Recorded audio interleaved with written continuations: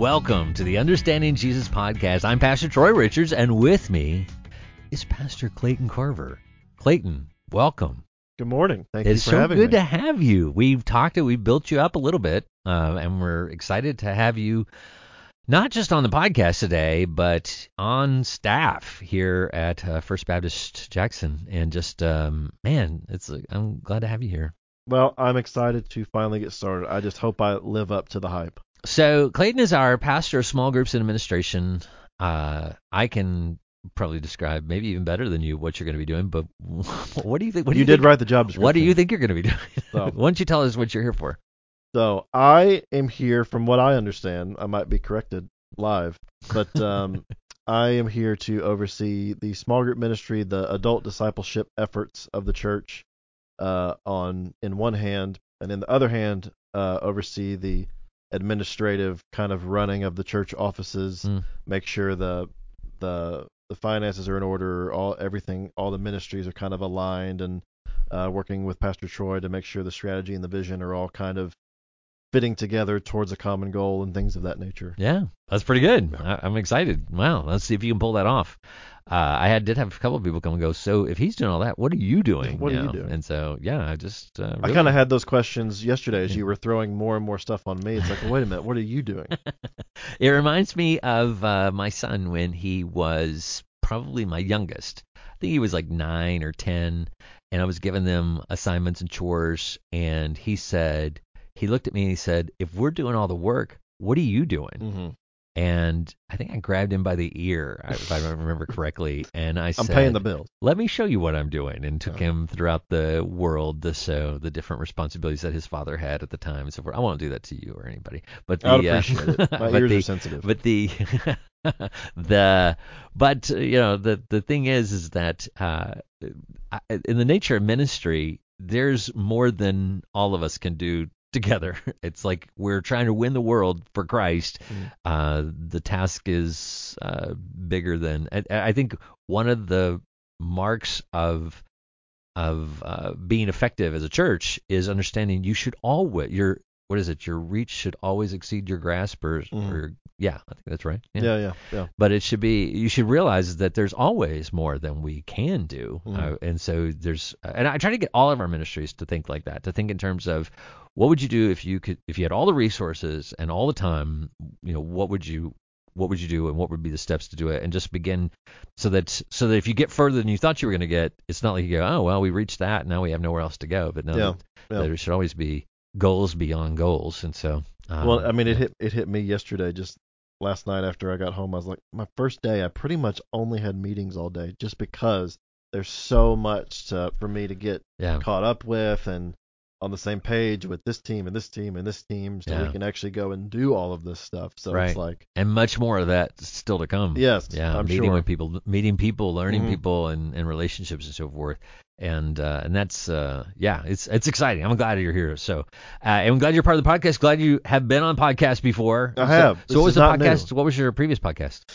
So at my last church in DFW, I was the director of small group resources, and one of the resources we started was a podcast, and we called it Group Chat, because it was for our group leaders, and it was a podcast specifically aimed toward small group leadership. So leading discussion in your group, handling conflict in your group, choosing the right curriculum, things of that nature. So this I'm excited about because it's more broad. It's more Bible discussion and theology and wherever else we want to go. That one was a little more niche, but it was fun though. It was fun to actually get in those waters. So I'm excited to. The reason, and I started to tell you this earlier, but I didn't finish the thought off the podcast. But the reason we started this Understanding Jesus was that we started reading the Bible as a church, reading through the Bible in a year. We started right off the bat. Let's read through the Bible in a year. So we came up with a share reading plan that I'd used for years, and that is you read a portion of the Old Testament, a portion of the New Testament, Psalms and Proverbs every day, and you do that. Do every reading, and then it's 365 readings. So you get through the Bible in a year. Yeah.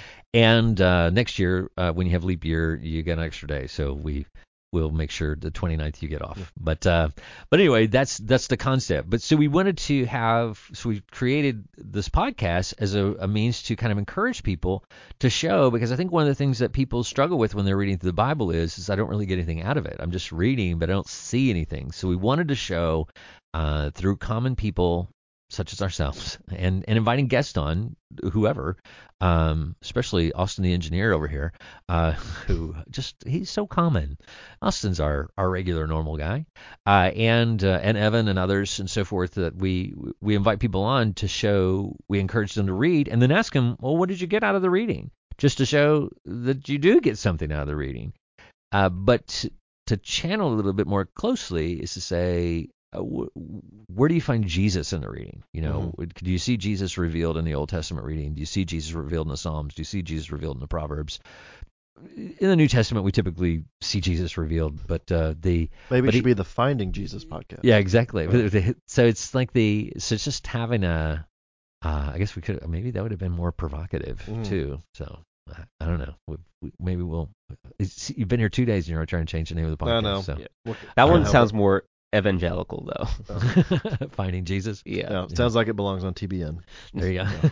That's right. Finding Jesus. Or Focus on the Family. Dun, dun, dun, dun. So anyway, that's how we got it started. So anyway, we look forward to being here, and today, in that vein of thought of understanding Jesus, we are going to be looking at the Psalms, Psalm 34 specifically, and then we will be looking at the Gospel of Mark, answer some questions. There's some challenging thoughts in the Gospel of Mark, so some questions that some people posed to us this week. So we're going to tackle those, figure out who is Rufus. That's do we know Rufus? My grandmother had a dog named Rufus. This is not that. So anyway, all that ahead on Understanding Jesus.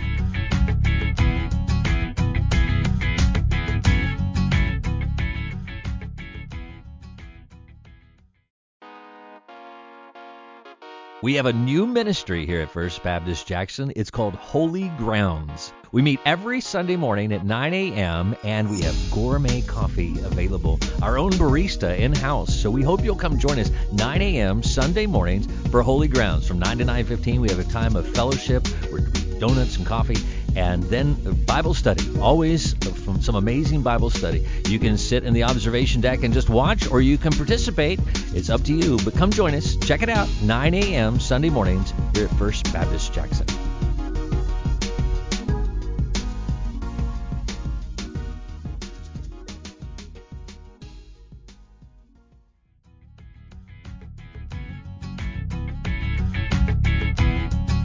And we are going to be looking at the passages that stood out to us in this week's reading.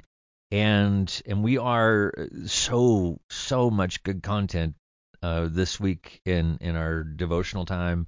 Anytime you're closing out any of the Gospels, it's a potent time because you're getting into the passion of Christ, and so much unfolding there.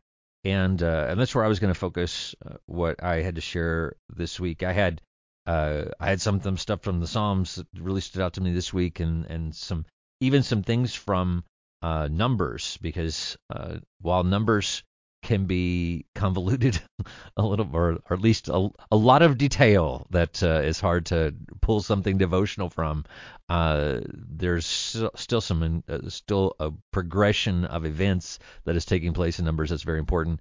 But I want to look at Mark chapter 14 and these verses. In chapter 14, verse 37, it says, Then he came and found them sleeping, and said to Peter, Simon, are you sleeping? Could you not watch 1 hour? Watch and pray, lest you enter into temptation. The spirit indeed is willing, but the flesh is weak. Again he went away and prayed, and spoke the same words. And when he returned, he found them asleep again, for their eyes were heavy, and they did not know what to answer him. And when I read those last words, I thought, that resonated so much of they did not know how to answer. And I thought how true that is for us when we read the word or hear the words of Jesus and think, especially when we are not where we need to be, not doing what we're supposed to be doing, or didn't do what we were supposed to be doing, and when he catches us in that place, and then you read the word, it's like being in a sermon where you're not, again, where you're guilty as sin, and you hear the sermon and you got nothing, you have no response. It's like I can't even justify. I have no excuses. What do you say to Jesus when he's over there sweating blood and you're too tired to keep going? And it's like, why weren't you there? Why didn't you do this? And so I can just feel the angst that they are feeling. And you back up just a little bit, and Peter is so passionate about, I will never forsake you. I will, we will always, we're just so convinced he will go the distance with Jesus. Absolutely convinced of it. And you know the end of the story, so you're already feeling that, oh, Peter, it's like, man, just dial it back a little bit. Maybe just a little humility, but he can't. I think it's hard to recognize in ourselves because we're caught up in the moment. But wow, when I see other people, as I get older, I see this more often. When I see other people and they'll make statements like that, I will always, be faithful, and I will never betray my wife, or I will never, do that, mishandle my children. And kids do that when they're, with their parents, they'll be like, I will never do this with my kids. It's like, and as parents, you're like, yeah, that's right. That's what, because we said that. Those were the same words that came out of our mouth, and now we are doing it with our children who are saying the same things we said, and so forth. And it's like, and you hear Jesus saying, the spirit indeed is willing, but the flesh is weak. And how often we just live through that process of we're taken to a critical moment in our spiritual journey, and it is needed for us to rise to the occasion. And we find ourselves wishing we were stronger. Do you remember Rich Mullins? Did you ever listen to Rich Mullins? Did you ever hear the name? A little bit, yeah. Okay. That was way when I was little. Yeah. I know. His stuff's still around. He lingers. I've listened to Rich Mullins. I've listened to other people sing Rich Mullins songs, probably. Yeah. And the song, there was a song called "Awesome God" that was like really popular and so forth, which was and we got to have Rich Mullins come in concert a few times and got to meet him and talk to him. And he married a girl I went to school with. He married her. She married his brother. So, oh wow. So yeah, it was kind of a cool Small connection. world. Yeah, it was a small world. But anyway, he was such a insightful songwriter. But he wrote a song, "We Are Not as Strong as We Think We Are," and it's just and it's such a there's a very human element to the things he was writing. Just that we think we are. We do make bold promises to God. We do make bold commitments and so forth. But the reality is, we are not as strong as we think we are. Every day there's going to be a reminder. And I think what it is, we get to a thing where we don't think we need a savior. We really start living and acting and behaving as though we could save ourselves if we had to. We'll say, we'll do the theological, of course I don't save myself. We're not saved by our own works. But in our hearts, we're acting like, but I could if I needed to. And then when we get there, God's like, okay, well, let me just pull my hand back just a little bit and let you deal with the world that you live in and see how well you handle it. And then it becomes painstakingly obvious that we are people desperately in need of a savior. And we get shame and then when we have puffed ourselves up and then we do fall.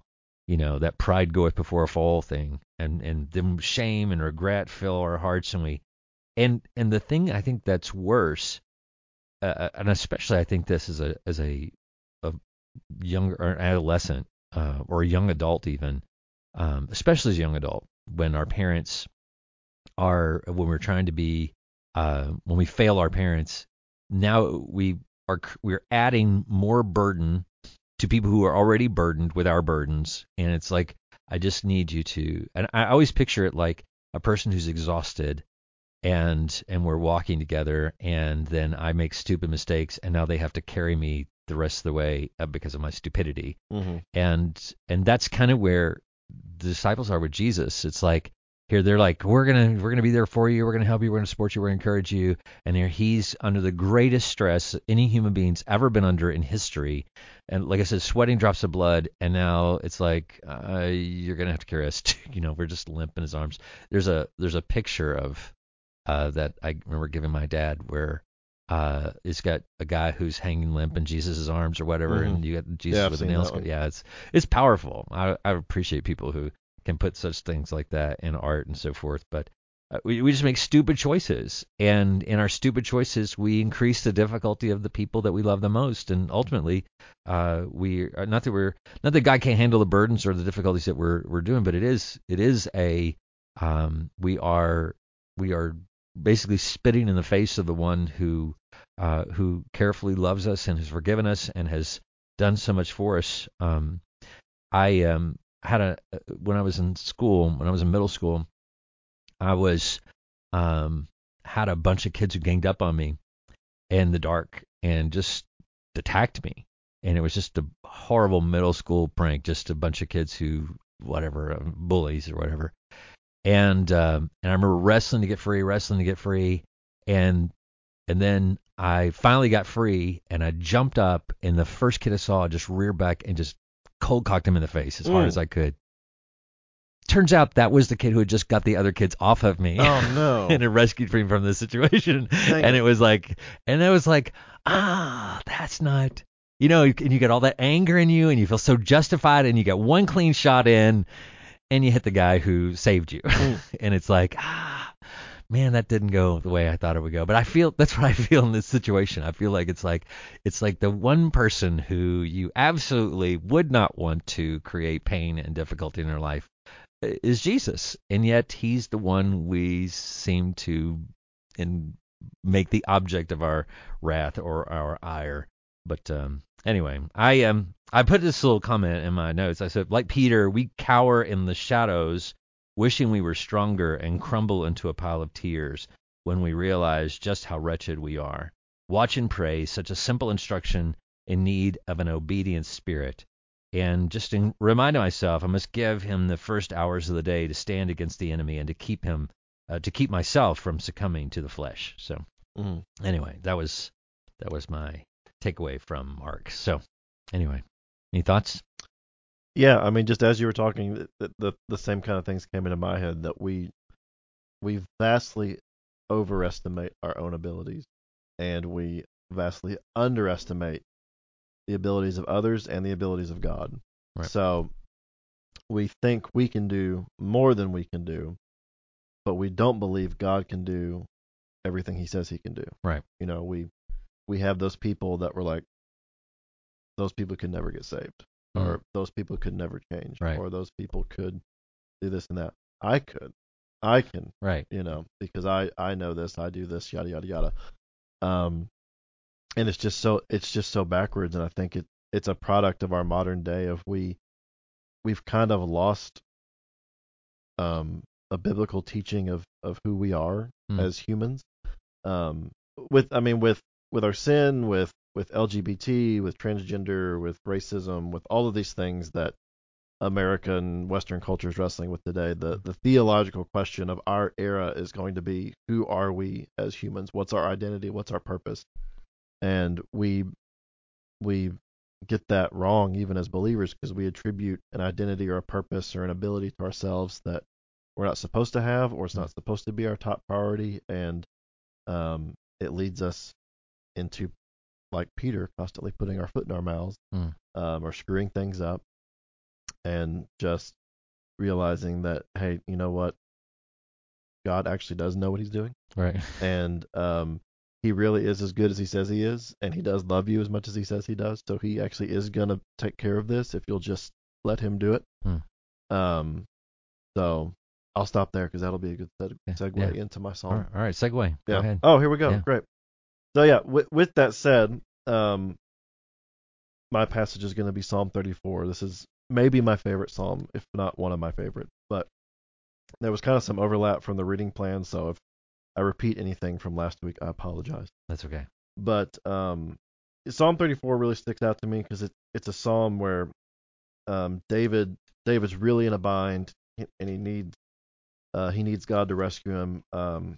If you don't know, the background of this psalm is when David is fleeing from Saul because Saul's trying to kill him, and he flees into the land of this king called Abimelech, and he was a different kingdom, an enemy kingdom, and people recognize him like, isn't this King David? And David gets so scared that they're going to kill him that he pretends to be insane. The Bible says he lets drool kind of go into his beard and things like that. And so King Abimelech's like, oh, this guy's crazy, so we'll just let him go. But he needed God to get him out of that situation, and he writes this psalm afterward that God delivered him.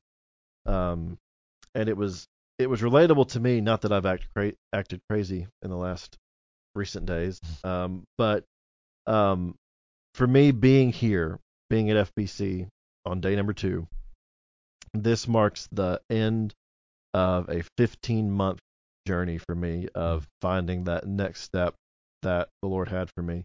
I still have to finish some school, but for the last 15 months, really a little more than that, I've been trying to figure out what that next step was for me, what that next part of my journey was going to look like with the Lord. And so I've been applying for jobs. I was interviewing with people. I was a finalist, a top 2 finalist, 6 times.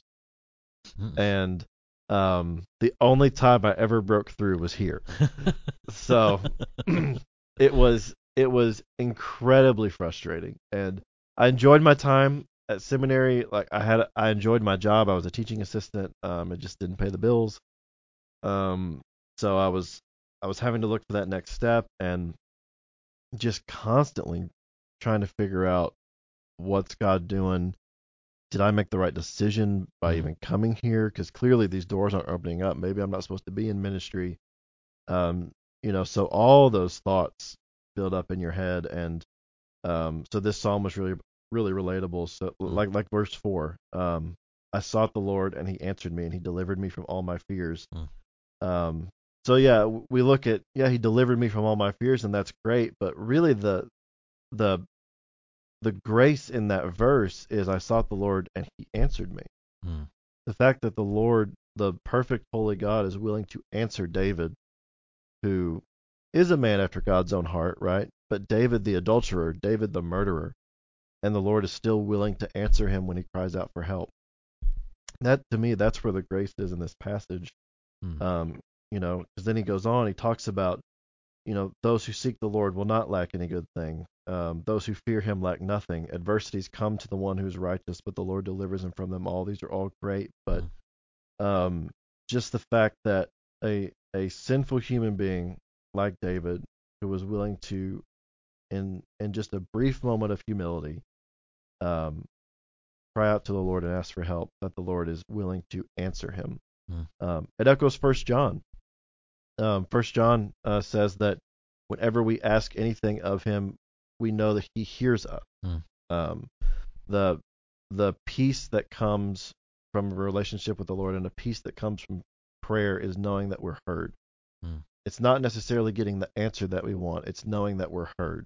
That's really what we want to know, that God actually hears, He actually cares, and He is going to do something about it.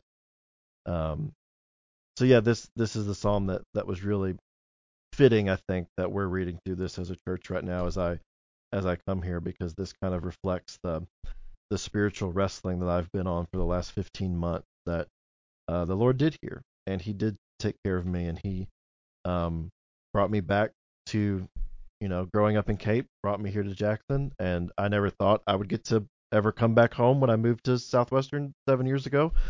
I was looking for jobs all over because I assumed my time here was done. But this is where I grew up, so my heart is here, and the fact that He would actually allow me to come back home is better than anything I could have cooked up on my own. And I have to tell that to myself, and I tell that to my friends who are searching for their next step at school. It's like, guys, I tell you all the time, and I have to tell it to myself, because when my friends are in the same situation, I'm like, God's going to do exactly what He needs to do and exactly what is best for you. And it's going to be good. It's going to work out exactly the way it's supposed to. Right. and exactly the way that's supposed to, exactly the way the Lord wills. And the same God that's in total control of history is the same God that loves me, one, knows me the best, and loves me the most. So you can't really beat that combination. Yeah. And that's I love Psalm 34 as well.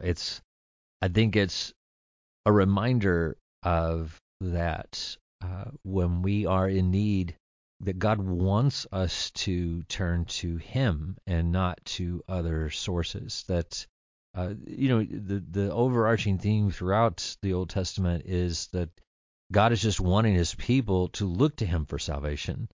And He's a God who wants to provide salvation for His people, like a parent who's just wanting to help their child, yet the child continually looking elsewhere for other solutions, for other answers, and so forth. And it resonates in our world today that it's like here's an easy solution. God, the God who created you, it will just simply fix your situation.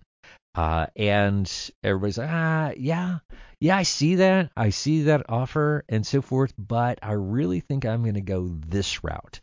I don't know if you've ever had an easy solution for somebody and you've offered it to them to have them reject that, but it's like, and you just look at them like, I really don't know why you. It's like I had a situation where I was offering someone a car free. And they were like, but this other person here is going to charge me $3,000 for a lesser car. I think I'm going to go that route. And you're like, is it because it's free? Is it because it's me?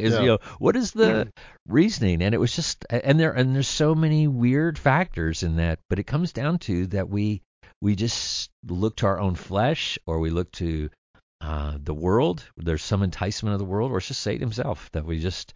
There's something in this deceitfulness of what the world offers that we just think. I just think this and it's like when you see other people being deceived, you're like, how can you be so foolish? And when you yourself are deceived, it's like how did I? Yeah. It's like I didn't see it any other way. It looked right. It looked like the right thing to do, and so I just did it, and so it felt good at the time. Yeah. The tricky part about deception is that in the middle of deception, everything makes sense. Yeah.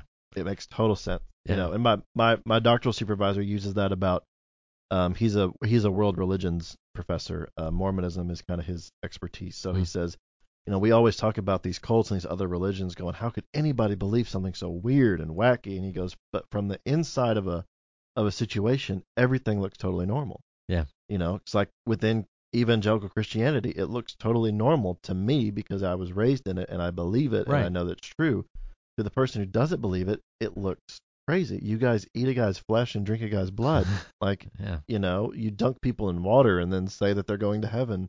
That's right. Well, we don't say that. But that they come back from the dead. That's what they think. Yeah. Yeah. Well, he would use an illustration in class sometimes. He would talk about it. He goes, you say that all these other religions are weird, but what if I came and I told you, hey, I'd like to invite you over to my house. I'm going to have some friends over. We're going to read a book that was written 2,000 years ago that takes place in an entirely different time and culture. We're going to talk about how we can bring it into our own lives. We're going to pray to a guy who died and came back from the dead, and I speak to that deity every day, and he talks back to me. You would say, well, that's just weird. He goes, yeah, but all of you did that on Sunday. Yeah. So the human mind is tricky that way. Yeah. In that we can when you start to take the things that we believe wholeheartedly and you begin to share them in the context of people who are unchurched, you feel the weirdness of it. You know that you're outside of your box, and even naming the name of Jesus in certain contexts, a name that we throw around very casually in our own comfortable circles. When I knew a pastor's wife, every time she would say Jesus, she would start weeping because it was just such anxiety, and when she would talk about it in public or in front of people who might be unfamiliar.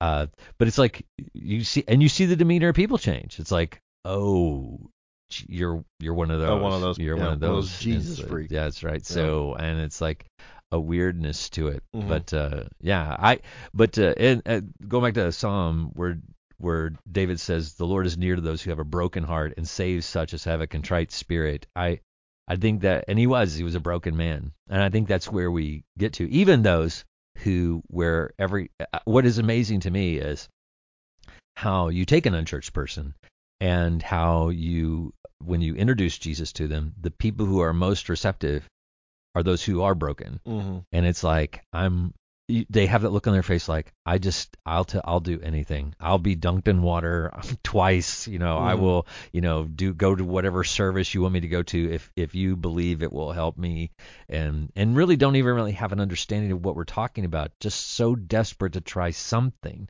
Yeah. I was we were in Greece. Yeah, that's where I was. And we were there when the Syrian refugee crisis was taking place. Mm-hmm. We went to this island, and a woman had gotten on the wrong boat. She had 3 kids, and they were babies. I mean, like infant, and then 2 small children, like 1 and 3. And she was by herself, really young girl. And my wife just was, in her zeal to help people, just noticed her struggling with them, and just goes over and asks if she can carry her children for her. And I'm like, I would not do that if she were not there. Mm-hmm. But we did. She spoke no English. And so we come out and we're sitting on this dock that other people have taxis. And we had a taxi that left. And so we're sitting there with her for hours. And we realized through slow, painstaking, don't speak the same language, Mm-hmm. gestures to one another. We figure out over hours of time that she got on the wrong boat. She's in the wrong place. She's trying. And then we find out she's a Syrian refugee. Borrowed my phone and made a call to Syria, which didn't know that was going to happen. That's how I found out she was from Syria. Says somebody spoke English on the other end, and it's like, oh, this is going to cost money. But anyway, but the point was, I said, I said, let me try to find you a taxi or something to get you to somewhere to a town where we can maybe get you where you need to go. She was ultimately trying to get to Germany. So she reached in her purse, pulled out all the money that she had, gave me her passport, all her money, and everything she had in her purse, and just handed it to me. Mm-hmm. And I sat there and I thought, and so I had her passport to find out who she was. And I gave her her money back and said, don't need, we'll take care of it. It's, we'll take care of whatever it is. But I thought, she's so desperate. She has no idea who I am. Mm-hmm. And yet she's willing to. And I thought, only God would arrange this circumstance, because it's like you want to say he's extending a hand of grace to you. And you're not even you're not even part of his church or whatever. But this is, it's a ministry mode. It's an opportunity to share the gospel. So that's what we saw it that way. This is some way, somehow, to communicate the good news of Christ to her. But we took her into town. We found her. We walk into an area where they were putting people on a ferry and taking them to Athens and then processing them and sending them on to Germany. So that was what was going to happen. So we go into this area and there's tents everywhere and so forth. And we just walk through and go, does anybody speak English? To start screaming it out loud. And then the college kids always know multiple languages. So college kids come over and he becomes our interpreter and we're able to communicate and help get on our way. But I thought that's such a picture of, if we think of ourselves every day we go out, there's needy people like that looking for somebody. And there are just as many people that Satan is sending to jump into that person's world to take them the wrong direction, as there are people of light to take them in the right direction. And so, it makes me very aware that it is that brokenness, that when you see someone who's broken, when you see that contrite spirit, that maybe I don't want to put ourselves in the angels, but it says the Lord has angels encamped around him. But it is, we are those who are filled with his spirit. It is within God's purview to use us as a means to minister to those people and to be receptive basically as an agent of grace in those circumstances and so forth. But and I know he's had people. I'm grateful for the times he's had people like that around me. You just but anyway, that's I've maybe went too long with that story, but anyway. Well, that was good though. Okay, yes, good. and amen. We got a couple questions we're going to address, so we'll come back in just a bit and deal with some questions that came up in our reading this week, so stay here.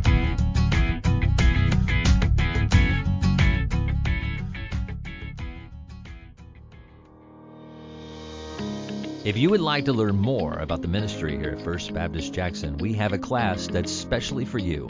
It's called Basics, where we teach all the basic foundational things about being a part of our church, what our church is about, where it came from, where we are, where we're going, and how you fit into God's plan here at First Baptist Church in Jackson, Missouri. If you're interested in being part of the Basics class, all you have to do is contact our church. You can contact us at office@fbcj.us. That's office@fbcj.us. Send us an email, and we would be glad to set up a time for us to have that class with you. We'll make a special time. We'll provide childcare, but we need to hear from you. So if you're interested in taking the Basics class, please contact us at office@fbcj.us.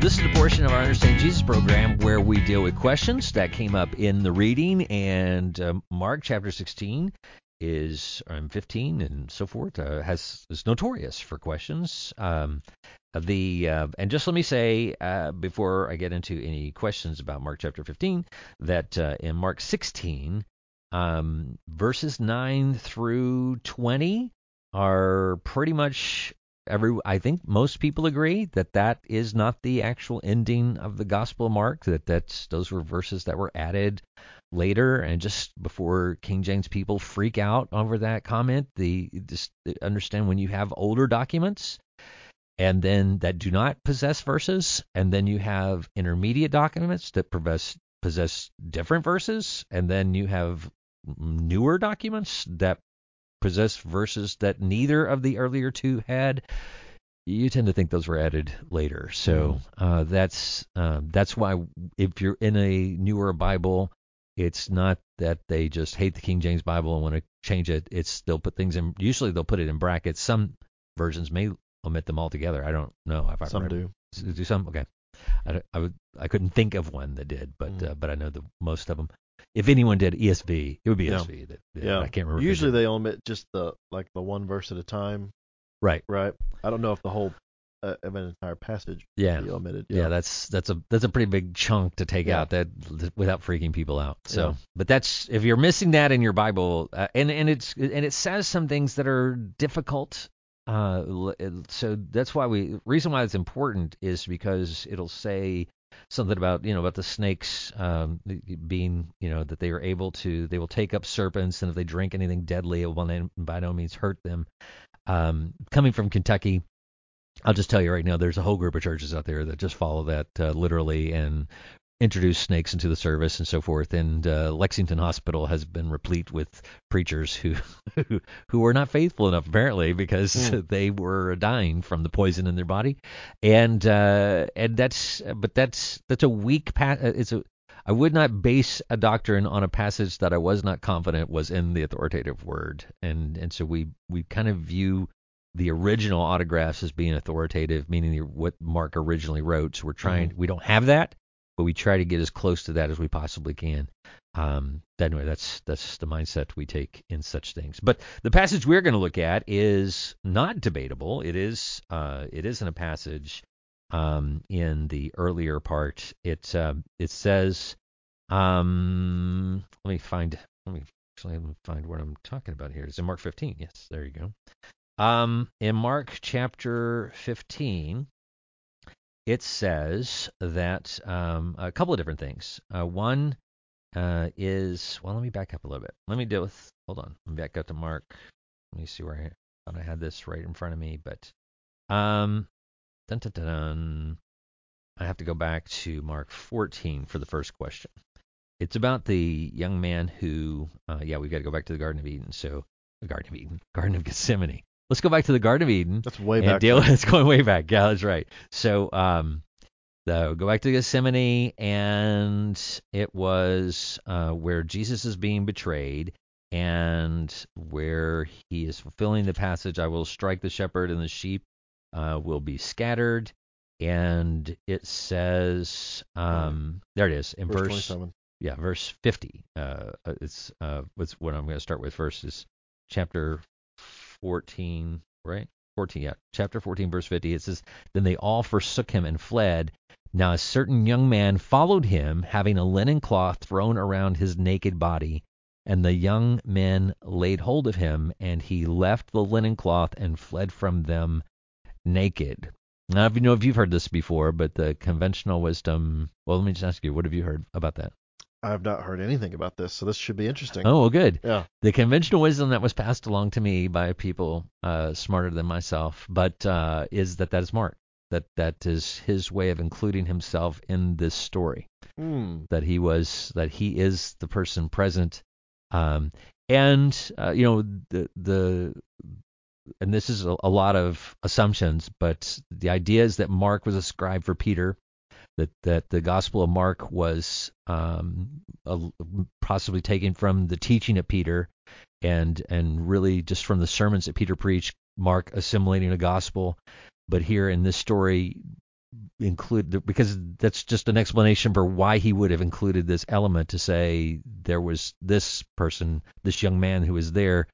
Age-wise, it would fit that this would be Mark, who was just simply. And I think sometimes we get a picture in our head that only the names who are mentioned are the people who are present in any particular circumstance, but we know that's not true. We know there are, from the other Gospels, we know that when you only have one angel in one Gospel and then there are two angels in the other, well, it doesn't say there weren't two angels. It's only naming one angel at the time. So it doesn't mean there's only that person present.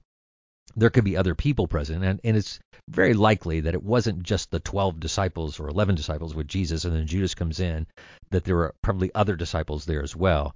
It's just making sure we understand that, like, for instance, James, John, and Peter were the ones who went further with him, and they're named, but that doesn't mean that they're the only people present seeing the things that are happening or taking place. But anyway, that's the idea is, or the thought.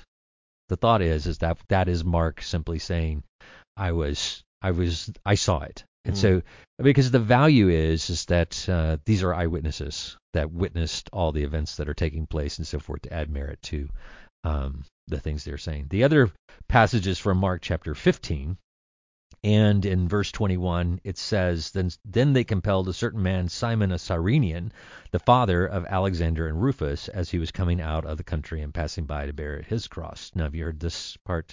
Are you familiar with? Which verse is this? The verse 21, as to why he would name Alexander and Rufus. Mm-hmm. Oh, I've not heard anything. No. Okay, good. No. Well, this is fascinating. I'm excited. Yes.